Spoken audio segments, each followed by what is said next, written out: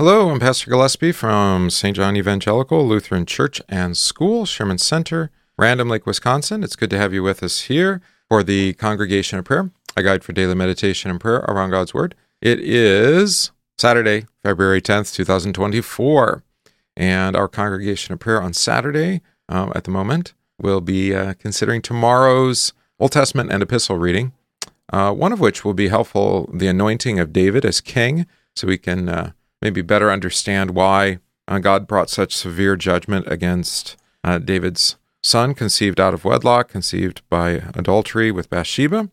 When he made the comment about the public scandal, right, that he had brought blasphemy against the Lord publicly, and that's why he would be rebuked. God would allow evil to come upon him publicly in response. So God's word is true. So we'll hear about that. And then also love and the fulfilling of the law. Not a topic that I think we're adept at actually having a conversation about. And I think, what did Pastor Riley say yesterday in our Banned Books podcast episode? That love has all sorts of wrong definitions attached to it. So the way that the word love is used is usually false. I think I've ranted about that before, so I'll pardon you that. But we want to think about what does it mean to love, all right? Because, of course, that's what Jesus will be about, especially as we move towards Golgotha and the cross. All right, so let's begin. In the name of the Father, and of the Son, and of the Holy Spirit. Amen.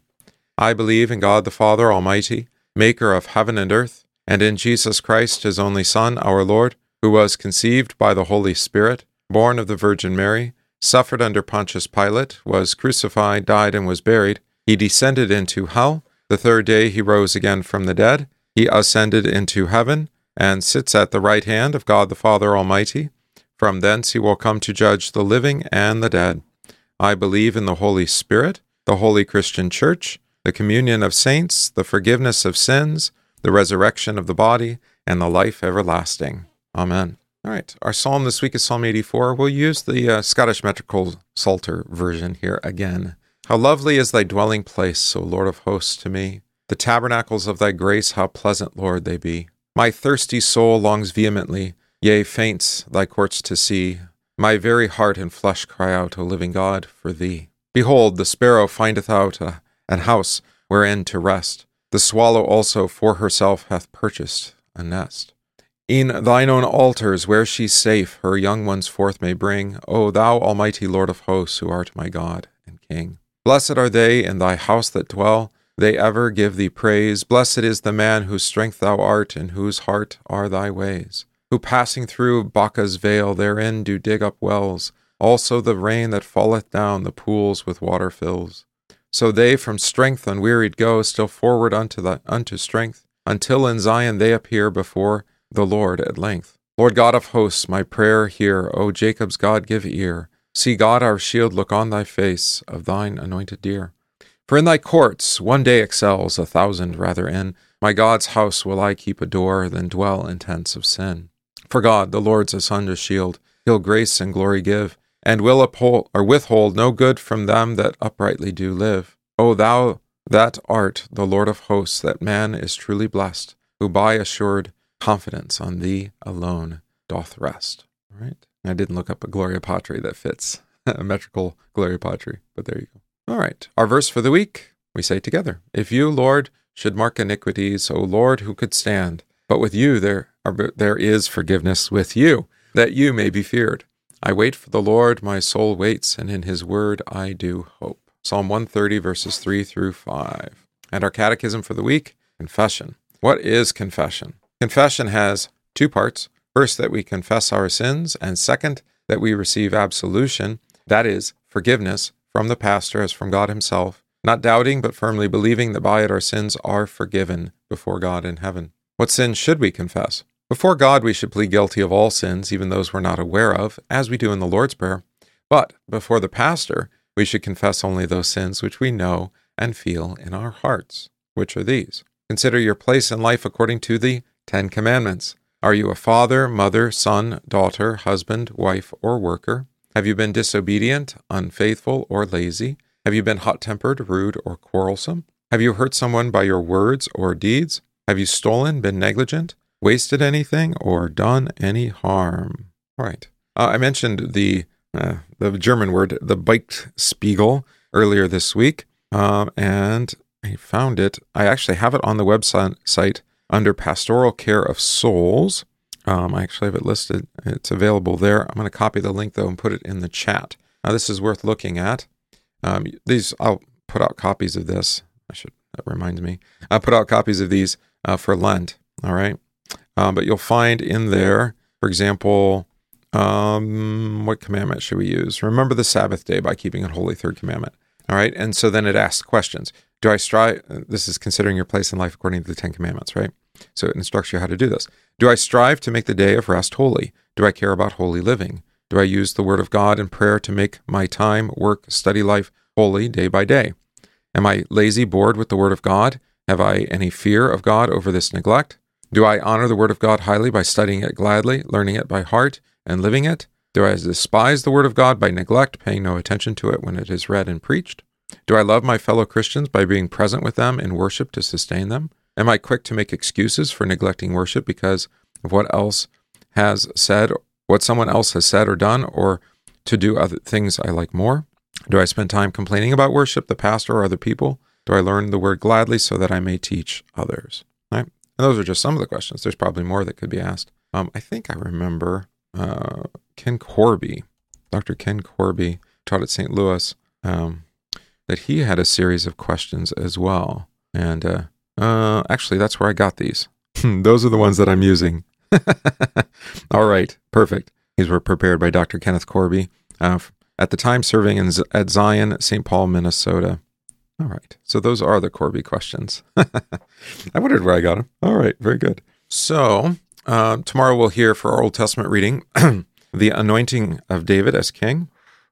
And so we'll have opportunity to consider what it means to be God's anointed, which of course ultimately is in the Son of David, Jesus, right? The Messiah Christ. 1 Samuel 16. Now the Lord said to Samuel, "How long will you mourn for Saul, seeing I have rejected him from reigning over Israel? Fill your horn with oil and go. I am sending you to Jesse the Bethlehemite, for I have provided myself a king among his sons."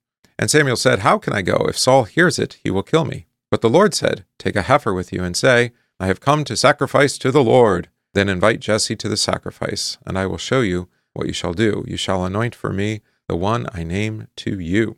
So Samuel did what the Lord said and went to Bethlehem, and the elders of the town trembled at his coming and said, "Do you come peaceably?" And he said, "Peaceably. I have come to sacrifice to the Lord. Sanctify yourselves and come with me to the sacrifice." Then he consecrated Jesse, his sons, and invited them to the sacrifice. And so it was, when they came, that he looked at Eliab and said, "Surely the Lord's anointed is before him." But the Lord said to Samuel, "Do not look at his appearance or at his physical stature, because I have refused him. For the Lord does not see as man sees, for man looks on outward appearance, but the Lord looks at the heart." So Jesse called Abinadab and made him pass before Samuel, and he said, "Neither has the Lord chosen this one." Then Jesse made Shammah pass by, and he said, "Neither has the Lord chosen this one." Thus Jesse made 7 of his sons pass before Samuel. And Samuel said to Jesse, "The Lord has not chosen these."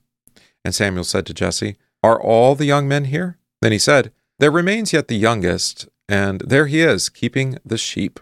And Samuel said to Jesse, "Send and bring him, for we will not sit down till he comes here."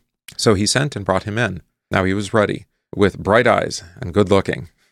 And the Lord said, "Arise, anoint him, for this is the one." Then Samuel took the horn of oil and anointed him in the midst of his brothers. And the Spirit of the Lord came upon David from that day forward. So Samuel arose and went to Ramah. All right, so I suppose there's a few background things that we should talk about first.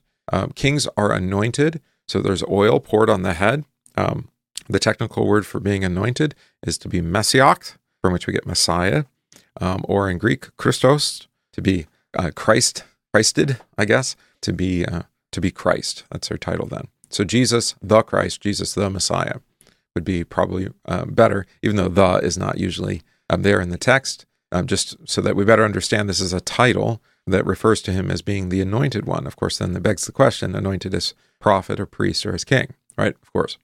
And Jesus is all three. Here, David is being anointed as king. And notice, too, what's also connected to anointing with oil. The gift of the Holy Spirit, the Spirit of the Lord, right? So when Jesus was baptized, he was anointed by the Holy Spirit, right? The Spirit descended like a dove. And so then also we confess our anointing comes in baptism. Many traditions will actually use oil after the washing with water. To be baptized is to be washed with water, but then they are, what's the word we use? Oh, we have a word for this, christened, and that's the anointing with oil. For Lutherans, we typically have omitted that practice because it can take away from the washing of water, which does the thing because the Word of God's attached to that. We have no promise or Word of God attached to anointing, but we are given the gift of the Holy Spirit in baptism, and anointing with oil is a good sign of that. And then, we don't get baptized again. We don't use holy water, but it might be helpful to bring fragrant oil to anoint the sick. So I haven't quite put that into practice. It's actually suggested in the pastoral materials as a potential practice for us. And if that same anointing oil is used at baptism, then of course the fragrance become connected, and it can even, I suppose, trigger some kind of deep memory from if you were baptized as a child. All right, so that's the first point. Now, anointed with oil, the king, he's made king. Of course, he won't serve as king yet. He'll continue to serve under Saul. God takes his time in removing Saul, and David will have to abide his time until such a time. Luther actually refers to the anointing and the choosing of God and choosing nobility or kings in a letter he wrote to the Christian nobility of the German nation concerning the improvement of the Christian estate. This would have been in 1520, or the reform of the Christian estate, improvement or reform. All right, and I think there's some helpful things here to take note of. He actually instructs the German nobility to establish schools for the instruction of children. All right, it's one of the things. That's where Lutheran education really finds its root. Of course, Melanchthon is already in Wittenberg at this point. He's the young prodigy. I think they'd already started the Wittenberg school, but then it takes off. But he's also going to talk about our relation to the nobility, or the what do we call it? The aristocracy, right? We have one. We try to think that it's we the people that that rule this country. Not really. I mean, locally, absolutely. Nationally, no. There's a ruling class, the DC elite. There's all sorts of names for that, right? And that's not necessarily a problem as long as they've been instructed in God's word and they live according to it, right? They act according to it. So listen to what Luther has to say to these noblemen who are the rulers. Secular law, God help us, has become a wilderness. Ooh, now that's a statement right there, isn't it? By secular law, Luther means primarily Roman law, as codified in the Corpus Iuris Civilis, together with the Corpus Iuris Canonici, which is the common law of the Holy Roman Empire. There were various versions of Germanic law as well. All right, so that's the footnote. So secular law has become a wilderness, though it is much better, wiser, and more honest than the spiritual law, or the canon law is what he means there, which has nothing good about it except its name. So he has not a high respect for all the decrees of the Pope, okay? There is, nevertheless, far too much of it, far too much of secular law. Surely wise rulers, along with Holy Scripture, would be more than enough law. As St. Paul says in 1 Corinthians 6, "Is there no one among you who can judge his neighbor's cause, that you must go to law before heathen courts?" All right. It seems just to me that territorial laws and customs should take precedence over general imperial laws, and that the imperial laws be used only in case of necessity. Would God that every land were ruled by its own brief laws suitable to its gifts and peculiar character. This is how these lands were ruled before the imperial laws were designed, and as many lands are still ruled without them. Rambling and far-fetched laws are only a burden to the people, and they hinder cases more than help them. But I hope that others have already given more thought and attention to this matter than I am able to do so. By 1530, Luther is much more positive towards Roman law and suggesting that it actually reflects God's law. And then he has kind of a harsh view of the Germanic law, which he found barbarous in severity and frequently unfair in its application. All right. But at this point, he thinks, and I think he's right, many other traditions have articulated this. It's the principle of subsidiarity, that the most effective ruler is the most local, right? So the best ruler of children, of course, is the father. The next best is, say, the mayor. or the sheriff, I suppose, right? And you work your way out to the county level, to the region, and maybe to the state.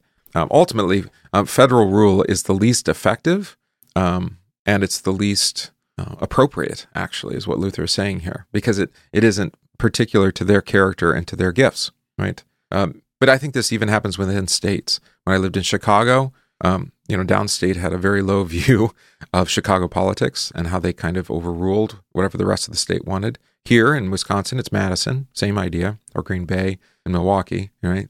Their ruling class impose laws upon the rest of the state that they really don't want, right? And that's just simply because they don't know us, right?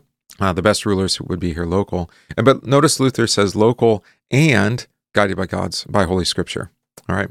So Christian rulers that are close. And thanks be to God, we actually have that with both I think our state and our federal representatives that are local, that they are also godly Christian men, all right? So we have that. We have an ungodly non-Christian woman also for our state, but let's not talk about her at the federal level. All right. My dear theologians have saved themselves worry and work. They just leave the Bible alone and lecture on the sentences. All right, so now he's talking about schools. The schools are, from Luther's perspective, effectively broken because they don't teach the gospel, they don't preach it, they don't even study the scriptures. And so he's imploring these German leaders then that they be compelled to teach Holy Scripture, especially those who call themselves teachers of Scripture. Also that only the best theological books be published, right? He's commending the nobility to be the ones in charge of this. And for the foremost reading for everybody, both in the universities and in the schools, the foremost reading should be Holy Scripture. And for the younger boys, the Gospels. And it would God that every town had a girls' school as well. This is really radical for the time, for 1520, where the girls would be taught the gospel for an hour every day in German or in Latin. But real schools, monasteries, and nunneries began long ago with that end in view, and it was a praiseworthy and Christian purpose, as we learn forth from the story of St. Agnes and other saints. Those were the days of holy virgins and martyrs, when all was well with Christendom. But today, these monasteries and nunneries have come to nothing but praying and singing. Is it not only right that every Christian know the entire Holy Gospel by the age of 9 or 10, which is what we do in our school, of course? Does not each person derive name and life from the Gospel? A spinner and a seamstress teaches her daughter her craft in their early years, but today even great learned prelates and the very bishops do not know the Gospel. How irresponsibly we deal with these poor young people who are committed to us for training and instruction. We shall have to render a solemn account of our neglect to set the word of God before them. Their lot is described in Jeremiah, etc. And then he talks about the universities. And then he moves on to this secular authority, and he talks about the Roman Empire being actually anti-Christ, along with both its emperor and, of course, the Pope. So we want to talk about then what does God use secular rule for? All right, so I'm going to skip a few pages here because we're not too concerned about the empire. Where should we jump in here? All right, here we go. Now, may God, who, as I said, tossed this empire into our lap, we could say the same of our country, by the wiles of tyrants, and has charged us with its rule, help us to live up to the name, title, and insignia, and to retrieve our liberty. Let the Romanists see once and for all what it is that we have received from God through them. If they boast that they have bestowed an empire on us, let them. If that is true, then let the Pope give us back Rome and all that he has gotten from the empire. Let him free our land from his intolerable taxing and fleecing. Let him give us back our liberty, our rights, and our honor, our body and soul, and let the empire be what an empire should be, so that the Pope's words and pretensions might be fulfilled. If he will not do that, then what is he playing at with his false fabricated words and his deceptions? Right. So this is the way that the Pope has put himself in league with the state, with the Roman Empire. All right. Luther says that this is abomination, right? Has there not for so many centuries now been enough of his ceaseless and uncouth leading of this noble nation around by the nose? It does not follow that the Pope must be above the emperor because he crowns or appoints him. So to that point, the prophet Samuel anointed and crowned the kings Saul and David at God's command, and yet he was their subject. Right? So just because Samuel here anoints David doesn't make him above David. The prophet Nathan anointed King Solomon, but he was not set over the king on this account. Similarly, St. Elisha had one of his servants anoint Jehu the king of Israel, but they still remained obedient and subject to the king. It has never happened in all history of the world that he who consecrated or crowned the king was over the king, except in the single instance of the Pope.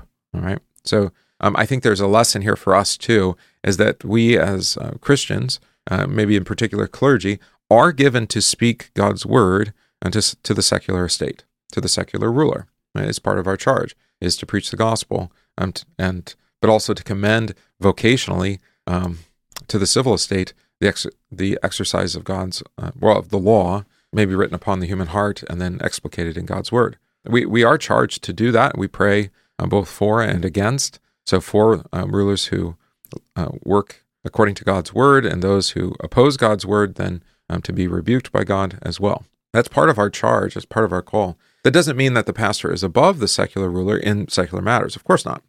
But it does mean that the pastor still has the duty to preach and teach. So there's that. And that's what Luther is doing here. Of course, it got him into trouble, trying to put the Pope in his place. And later on, we'll even say in the Augsburg Confession that we're willing to accept the Pope as a ruler of the church, not of the world, of the empire, but certainly of the church, if he would say it was by human right and not by divine mandate, because there's no scripture for that. Isn't that interesting? All right. So Luther points out that the church recognizes the secular estate, but also the church has a duty or a charge, as he exercises in this document to the Christian nobility, to instruct them as to what they should be doing for the benefit of faith. Right? For the benefit of faith. Isn't that incredible? Print these materials, establish these schools, make sure God's word is first and foremost the subject taught in these schools. Establish schools for girls so that they too will know the gospel and can teach it to their daughters, etc. All right. There's a question. How old was David when he was anointed? I don't think they give us a date. I'm pretty confident there's no date. We imagine him to be quite young because, of course, after this is when we have the David and Goliath incident. Let's see. This is the first we meet David, right? I have this other son, David. Send me your son, David, who is with the sheep. I'm not seeing, let David stand before me. Of course, we have the champion of the Philistines. David was the son who had 8 sons. The oldest of the sons, but it's not giving us a date. It just says he was the youngest, of course. All right. So I don't think we know. I mean, I suppose we could figure it out just based off of a timeline, roughly when it would be. Well, he's old enough to marry Saul's daughter, right? So, maybe late teens, early or mid to late teens. That seems to make sense. Of course, then things go sideways. Okay, good question. So, by the way, we should connect this being anointed to Christ. He is Lord of both church and state, if you want to make that kind of distinction. Of course, he is the Lord of Lords and King of Kings, right? So he does have authority, whether they recognize that authority or not. All right. Now to love. Though I speak with the tongues of men and of angels, but have not love, I have become sounding brass or a clanging cymbal. And though I have the gift of prophecy and understand all mysteries and all knowledge, and though I have all faith, so that I could remove mountains, but have not love, I am nothing. And though I bestow all my goods to feed the poor, and though I give my body to be burned, but have not love, it profits me nothing. Love suffers long and is kind. Love does not envy. Love does not parade itself, is not puffed up, does not behave rudely, does not seek its own, is not provoked, thinks no evil, does not rejoice in iniquity, but rejoices in the truth. Love bears all things, believes all things, hopes all things, endures all things. Love never fails. But whether there are prophecies, they will fail. Whether there are tongues, they will cease. Whether there is knowledge, it will vanish away. For we know in part, and we prophesy in part, but when that which is perfect has come, then that which is in part will be done away. When I was a child, I spoke as a child, I understood as a child, and I thought as a child. But when I became a man, I put away childish things. For now we see in a mirror, dimly, but then face to face. Now I know in part, but then I shall know just as I am known. And now abide faith, hope, love, these 3. But the greatest of these is love. Faith, hope, and love. All right, so love, like I said, is a difficult word, I think, just because of today, don't get in the way of love. And by that, they mean sexual attraction, which is not helpful, I think, for the word for love. I mean, this is the agape kind of love is what he's talking about here.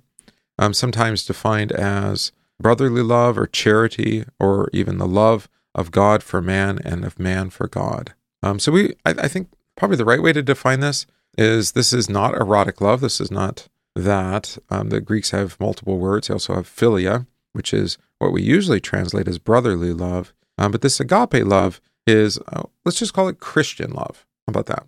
All right. And you see that all throughout this reading. Have not agape love, Christian love. That is the love like that of Christ for us. And no greater love than this, that one man, Jesus, laid down his life for us, is baptized, his friends, right? Made friends through baptism. So the greatest of these is the love of God in Christ for sinners. If you want to fill in the blank there. So you'll notice that the love of God is also then, it's not just action, although it is. It's very active. But it's, I think we call it disposition. It's a disposition. It's his, sometimes called his charity, all right? And that he, and like us, then we are called to the same. It actually touches every aspect of our life, whether it has to do with property and stuff, so envy, or boasting or pride, does not parade itself. Our relationship to one another, not seeking what's best for us, but what's best for our neighbor, these sorts of things, right? It's a disposition that permeates then every aspect of our life. So like I said, it's Christian love. It's the love that we are called to in Christ Jesus and that the Spirit works in us. Right? So on the topic of love and then the fulfilling of the law, the Augsburg Confession, this would be Article 5 or 3, depending on how you want to number it, says this. On this topic, the adversaries quote against us, quote, "If you would enter life, keep the commandments. Likewise, it is the doers of the law who will be justified," and many other things about the law and works. All right, so this is important. The first quote, "If you would enter life, keep the commandments," is Matthew 19, and it is doers of the law who will be justified, Romans 2. All right, true. Before we reply to this, though, we must first declare what we believe about love and the fulfilling of the law. All right, so this is a typical logical move. Somebody makes a statement, but sometimes the background is necessary before one can actually come to just directly answer the statement. This is, if you watched the interview with Putin by Tucker Carlson, which didn't really say anything new. If you'd watched the interview of Putin with by Oliver Stone from, I think, 4 or 5 years ago, although that's a lot longer. That was like a 4-hour interview or multiple interviews.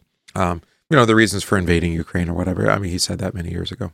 But what was interesting is that there's this, I guess it's what they call a viral trend on social media of memeing the interview in particular, where I think Tucker asked something like, why did you invade Ukraine?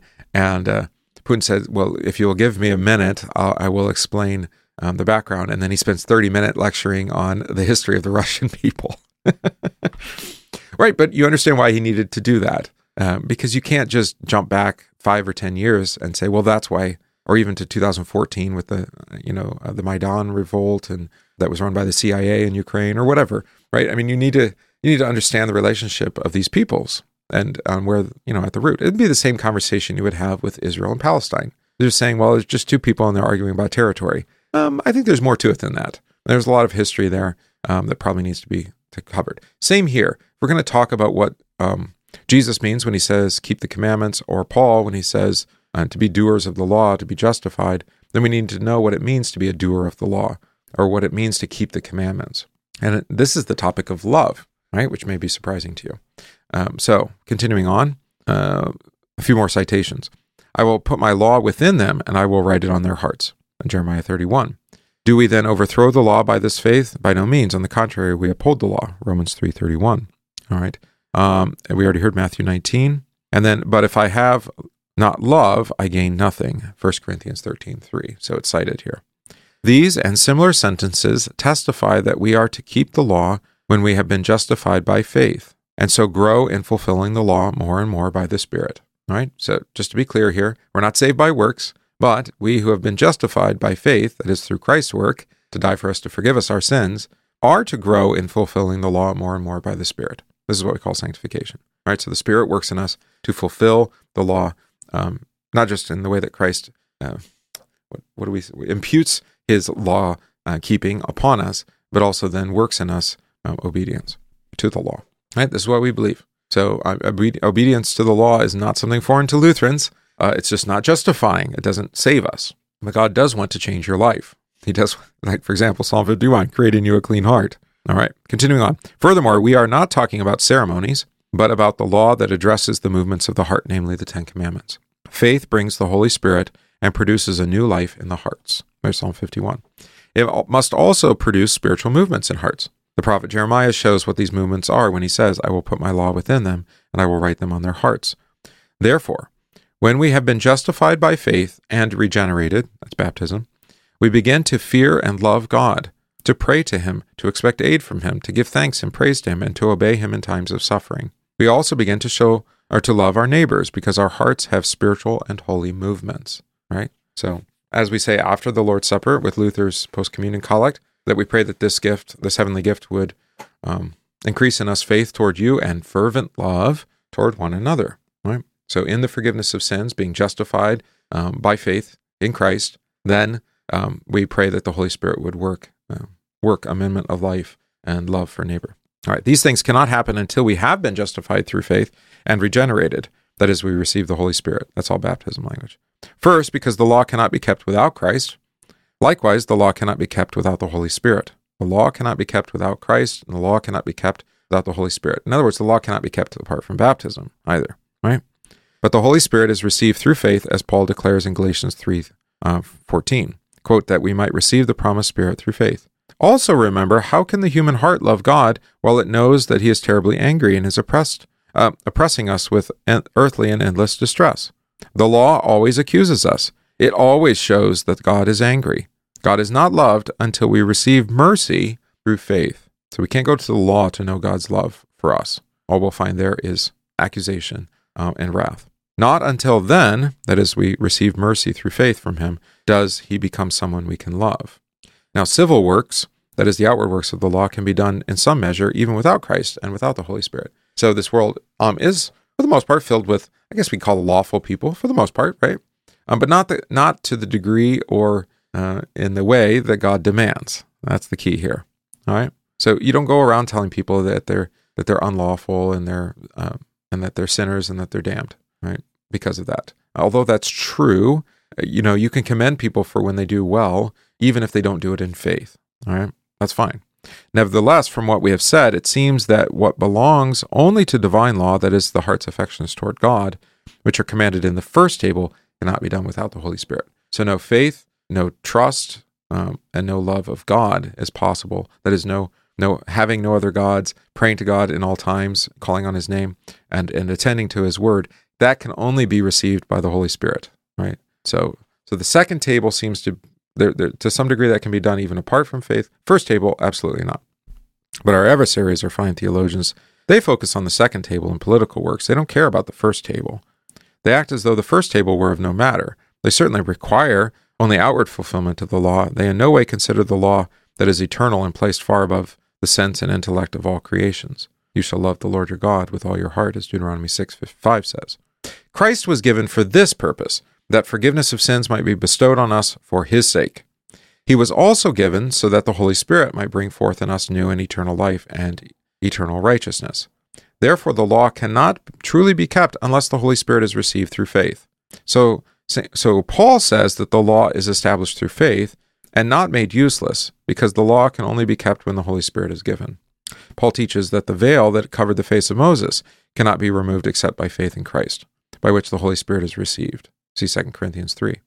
For he says, yes, to this day, whenever Moses is read, a veil lies over their hearts, but when one turns to the Lord, the veil is removed. Now the Lord is the Spirit, and where the Spirit of the Lord is, there is freedom.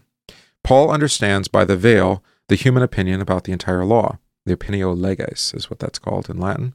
The Ten Commandments and the ceremonies. In other words, hypocrites think that the outward and civil works satisfy God's law, and that sacrifices and observances justify the person before God by the outward act. Ex opere operato. You've probably heard that before. But then this veil is removed from us. That is, we are freed from this error when God shows to our hearts our uncleanness and hatefulness of sin. Then, for the first time, we see that we are far from fulfilling the law. We learn to know how flesh is secure and doesn't care. It does not fear God and is not completely certain that we are cared for by God. It imagines that people are born and die by chance. Then we experience that we do not believe that God forgives and hears us.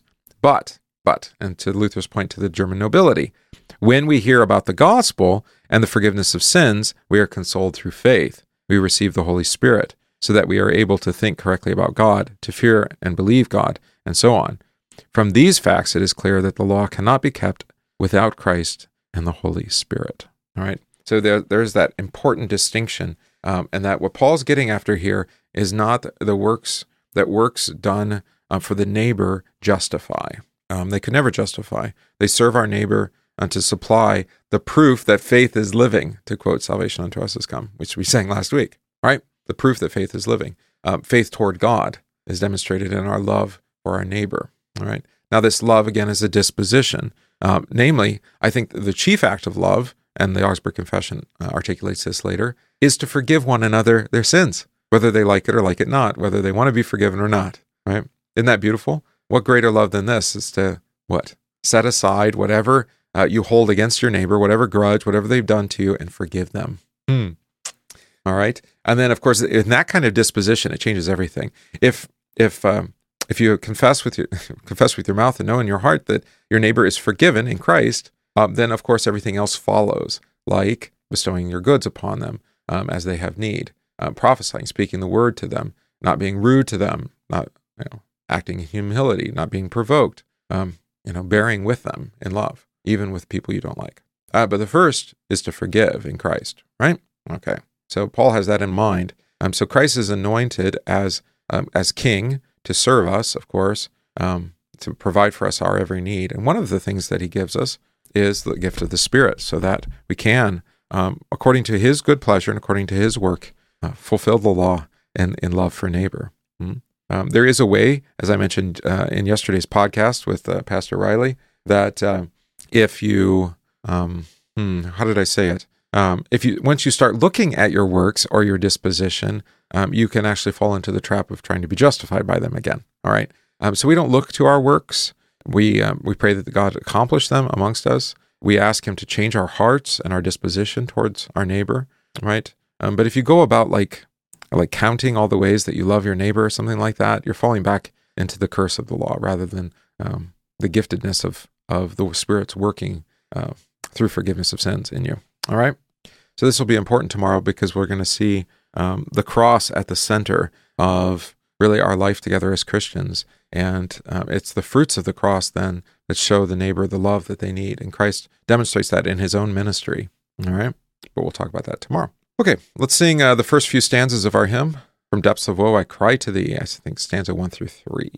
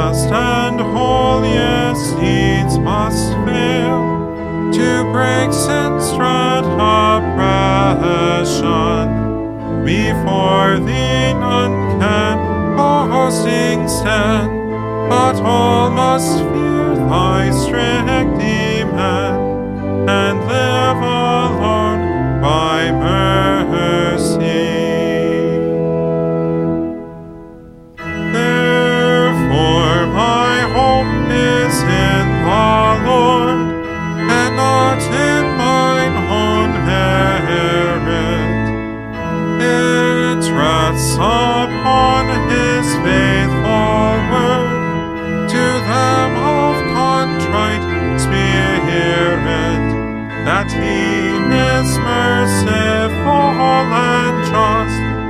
This is my comfort, and my trust, His help I wait with patience.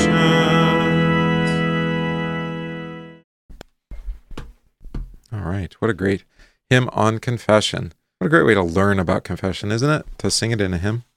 All right, let's see, February 10th.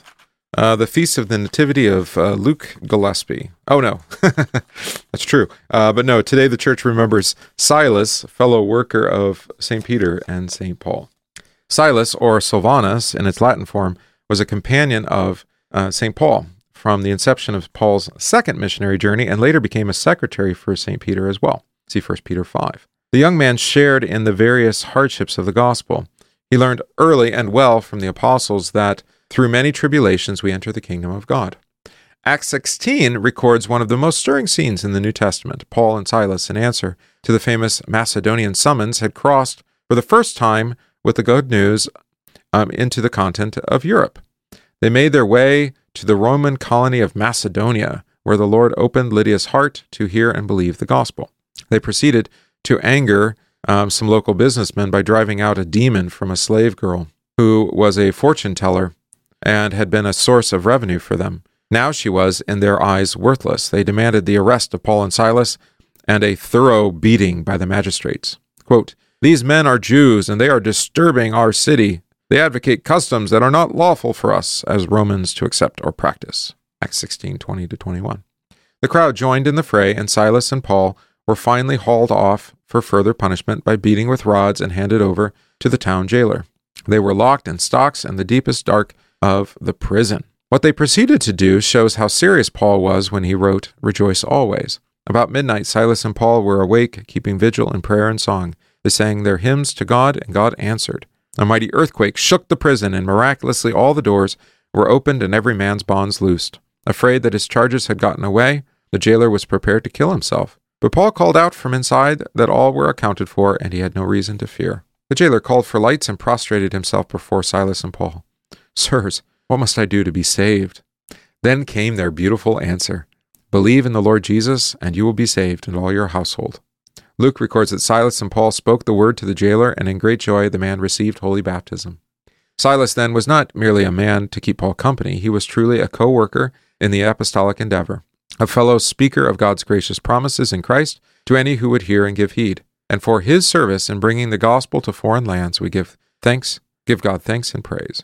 We pray, Almighty and everlasting God, your servant Silas preached the gospel alongside the apostles Peter and Paul to the peoples of Asia Minor, Greece, and Macedonia.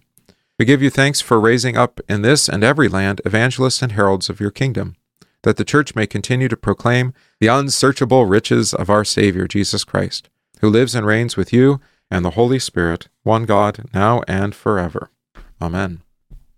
O God, the strength of all who put their trust in you, mercifully grant that by your power we may be defended against all adversity. Through Jesus Christ, your Son, our Lord, who lives and reigns with you and the Holy Spirit, one God, now and forever. Amen. We pray this day for the preaching of the it's for Saturday, for faithfulness to the end.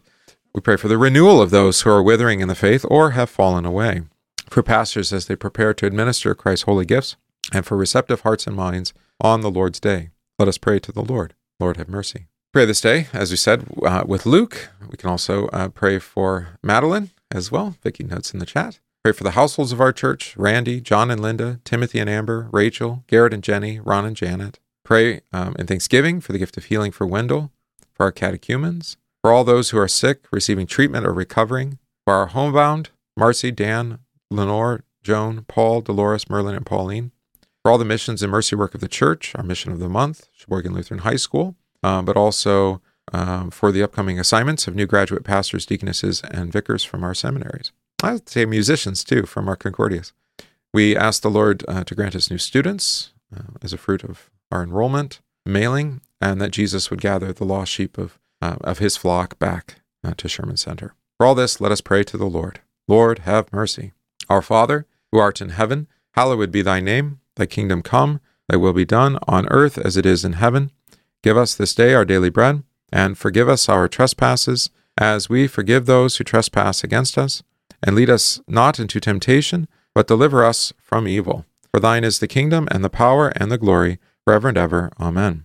I thank you, my heavenly Father, through Jesus Christ, your dear Son, that you have kept me this night from all harm and danger, and I pray that you would keep me this day also from sin and every evil, that all my doings in life may please you. That into your hands I commend myself, my body and soul, and all things. Let your holy angel be with me, that the evil foe may have no power over me. Amen. Let us bless the Lord. Thanks be to God. The grace of our Lord Jesus Christ, and the love of God, and the communion of the Holy Spirit be with you all. Amen. All right, that's our congregation of prayer for today, Saturday, February 10th, 2024. If you're listening to this yet, or if you're watching live or listening to it yet this morning, if you have a chance at 1 o'clock, come on out. We need to finish cleaning up. Chad Leclerc has done a great job in painting. It's ready for us to put some of the things back up. I don't think we'll put the bulletin boards back up yet, but we'll move most things back, railings, and take off the painter's tape and all that. So the more hands, the better. We can get it done nice and quick. And then this evening, I've got the Valentine's Day dance for the school, which I get to DJ, which I enjoy doing. Of course, getting all the technology set up and everything, and then playing some music for the kids. But of course, it adds to the day. So it's going to be a busy day for us. So if you can come help, that would be great. 1 o'clock over at church. All right. Lord be with you all, and we'll see you in the morning for Bible class, 8:15, and divine service at 9:30. See you then. We thank you for listening to this podcast from St. John Evangelical Lutheran Church, Sherman Center in Random Lake, Wisconsin. If this podcast is of benefit to you, please consider supporting the work of St. John by visiting stjohnrandomlake.org. That's stjohnrandomlake.org/support, and give today.